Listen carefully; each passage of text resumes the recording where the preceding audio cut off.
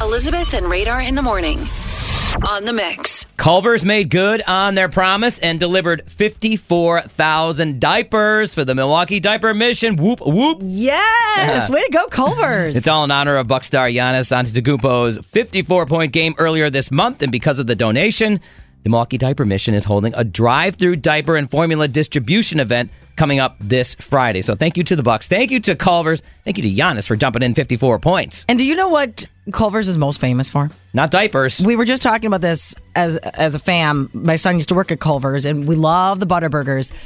Not diapers. Hey, yeah, get a diaper. Go to Culver's. What do you think it is? Do you think it's a custard? It's a custard, right?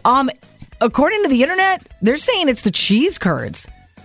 Really? So, I mean, you have the Butterburgers. Yeah, those are good. solid. Obviously, we love the custard. That's what Wisconsin's known for.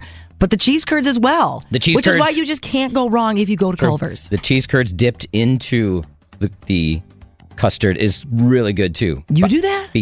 Yes. Don't you do that? No.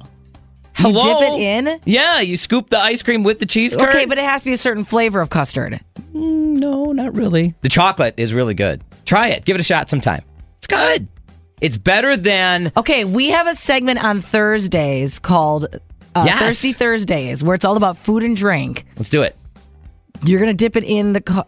I'll buy some Culver's and then, we'll bring it in. We'll try it out. All right, we'll try that. I don't know, man. Update on the Bayshore Mall parking garage collapse last week. You remember that over 50 cars were trapped and a few were destroyed when snow and concrete fell right into from the third level all the way down to the first level. Well, officials are planning to build a temporary ramp to hopefully get the cars out and back to their owners. The cars that weren't damaged, that is. At first, crews said it would take over a month to get the cars out, but it looks like they're starting on this ramp. Maybe it'll be a little bit sooner, but officials did say that weather was a factor in the collapse. Now, what that weather is, it's obviously...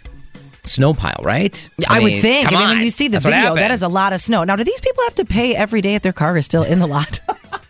When they leave No. and they get that ticket, are they going to be charged? They just walk in and get it validated. Jeez. They're all good. Oh, yeah, get it validated. That's what you need to know on the Go from the Mix.